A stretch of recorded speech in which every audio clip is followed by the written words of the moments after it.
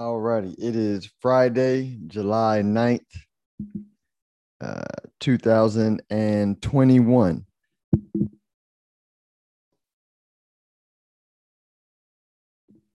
Today, we are discussing a few things, but we'll make it short and sweet. And so, one of the things that's happening in the Bitcoin network, for those of you who are investing in the Bitcoin industry, is that as China has cracked down on Bitcoin and Bitcoin mining and everything Bitcoin, a lot of the miners are moving to different places. And so China had a lot of the hash rate, which is basically, verifying the transactions on the network.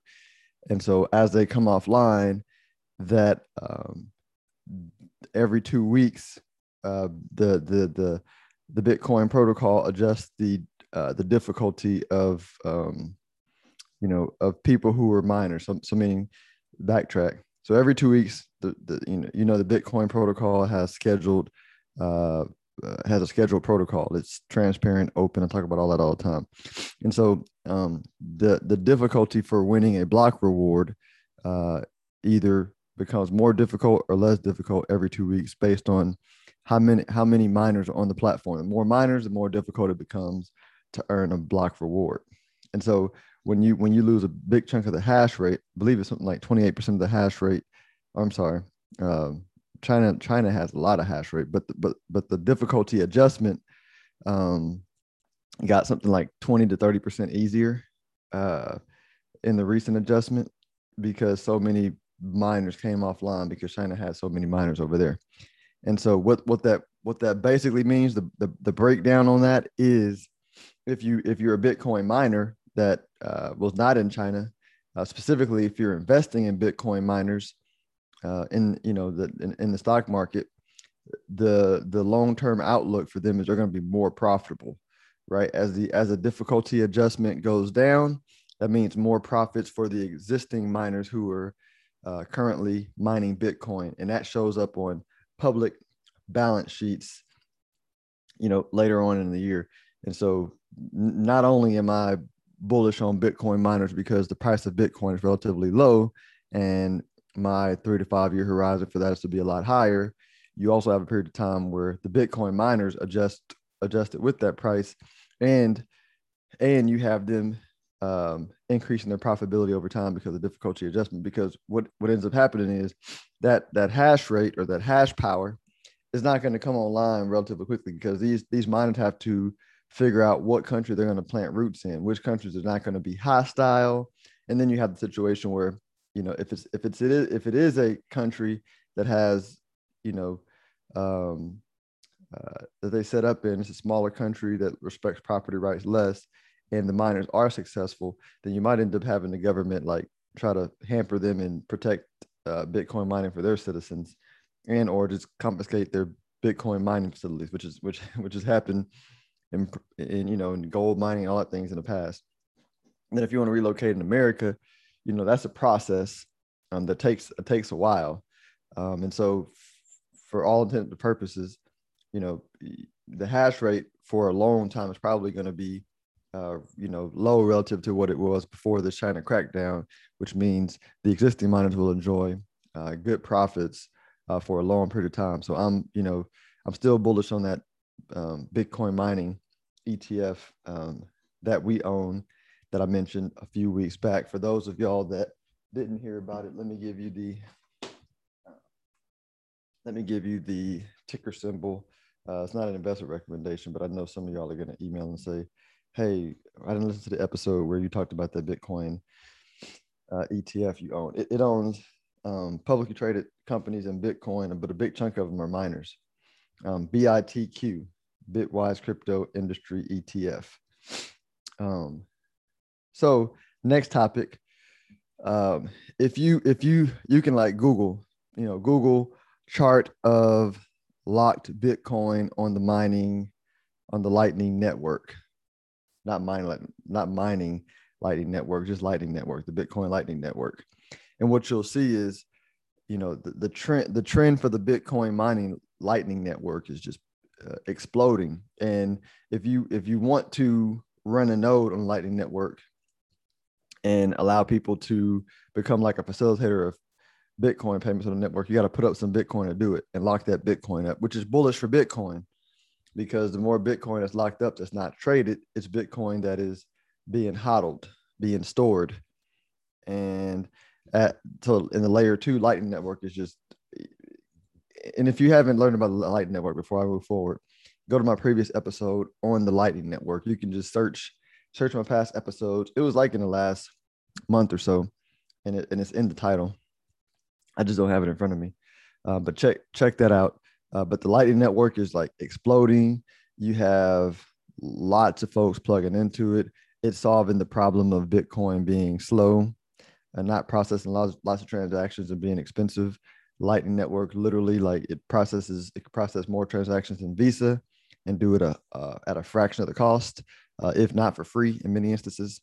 And so the trend of the Lightning Network exploding and more Bitcoin being locked up on it is also super, super bullish for Bitcoin in general. Last topic, a friend of mine who I'm finding out that a lot more people are trading their own portfolios than what I knew. And I think this is a long-term trend. I think I mentioned in the previous episode this month that everybody's going to be an investor. Robinhood opening up the marketplace is just a precursor. Every Facebook allowed everybody to be a publisher, and you got tools coming online that's going to allow everybody to be an investor. And so a friend of mine was like, yeah, Philip, like, you take for granted that you've been doing this for 14 years and you're a chief investment officer, which, like, most financial advisors aren't. Like, they sell prepackaged portfolios from their company. So you should share more stuff about stuff that you're looking at. And I was like, cool. And so today I just wanted to share a few investments that I'm looking at, because I've mentioned before, and again, these aren't recommendations, but I've mentioned before investments that we own, stocks that we own in the macro opportunity strategy, like Tesla, Coinbase, Zoom, Etsy, PayPal, Amazon, Facebook, Square, the GBTC Trust. I believe those are. We also own Shopify, Teladoc. I believe that's it. And the GDLC. That's a crypto trust. So we own those in the macro opportunity strategy. But some that I'm looking at that I have lower conviction on, but I think that are great companies, because I limit the amount of companies that I have in the portfolio at any time, so that I could really think real hard about the companies that we own. But I like Zillow, because they're building an amazing platform for the new way we're going to buy real estate, or way that we're currently buying real estate, and they have a solid lead above a lot of the competitors. Opendoor, I really like Opendoor as well. Twilio, it's changing the way that you communicate as a business with your customers, because there's so many ways to communicate with your customers online, whether it be WhatsApp, Instagram, Facebook, text message, all this kind of stuff. And so, to simplify it, businesses need a simple way to communicate with all their customers wherever they're at, because different people communicate in different places. So Twilio is like what a lot of the new age tech companies are using, and that stuff travels up to the bigger companies. Roblox, if you have kids that are under 10, you'll find that's the Facebook for kids, like the game system where they can build stuff, have people to come into their own worlds, they can make money doing it. Like, it's a textbook platform company for making money. And as those kids age up, get older, or we become aware of it, just like all the other platforms, I think it's going to become even more profitable. So it's interesting. DocuSign, but I've been using DocuSign since I started talking about wealth management.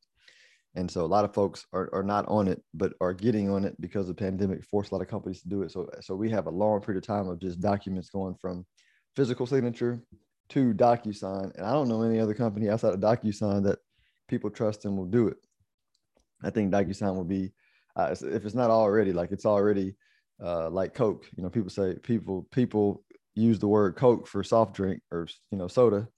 They're going to use DocuSign for electronic signature as like the word. And so I think they have already won that race. Disney, believe it or not, I like Disney for a lot of reasons. They have the strongest IP on the planet, and with this new NFT marketplace and companies like Roblox or Epic Games, who makes Fortnite, buying content. Like, basically, there's going to be a lot of content and stuff built on the internet with characters and an important IP to make other prop to drive other people onto platforms. And so then you got to look at, all right, who has really, really strong IP? And Disney has, like, when Disney owns Marvel, Disney owns Star Wars, Disney owns the regular Disney characters. I mean, anybody who wants to connect with people who love those brands are going to have to come through Disney. And you got more dollars going into creating Fortnite-like platforms, Roblox-like platforms that need those characters over time. And so I'm very bullish on Disney. Like, I think Disney and Disney is embracing technology and with what they're doing. I don't really know the answer to this question, but I'm just thinking out loud. Like, I think 5 years from now, people are going to be surprised at how fast Disney catches up to Netflix. So let's keep watching. DraftKings, people already love gambling. It's the reason why most people are terrible investors. And so you mix sports with being able to gamble online on your favorite sports team, and all the technology is going to be built around making gambling easier as we progress to a society where everybody's a quote unquote investor. I like DraftKings, but again, I like DraftKings because it plays on, like, the human emotions. Like, humans are just terrible at investing because they like gambling. And so we're going to have a lot more people gambling. I think of it as, man, I can participate, if I can buy shares in the Texas lottery, they make money year in and year out consistently because people like gambling. Like, this is a way to participate in that on a scaled way with DraftKings. So those are some things I like that I'm looking at. I don't own any of those at the moment, but I like them, looking at them, studying the industries. They fit my big picture macro opportunities trend. They just are attacking smaller market sizes than and market size that I'm less market space that I'm less convicted on than the ones that we currently own. So y'all enjoy your weekend, and until Monday, have a good one.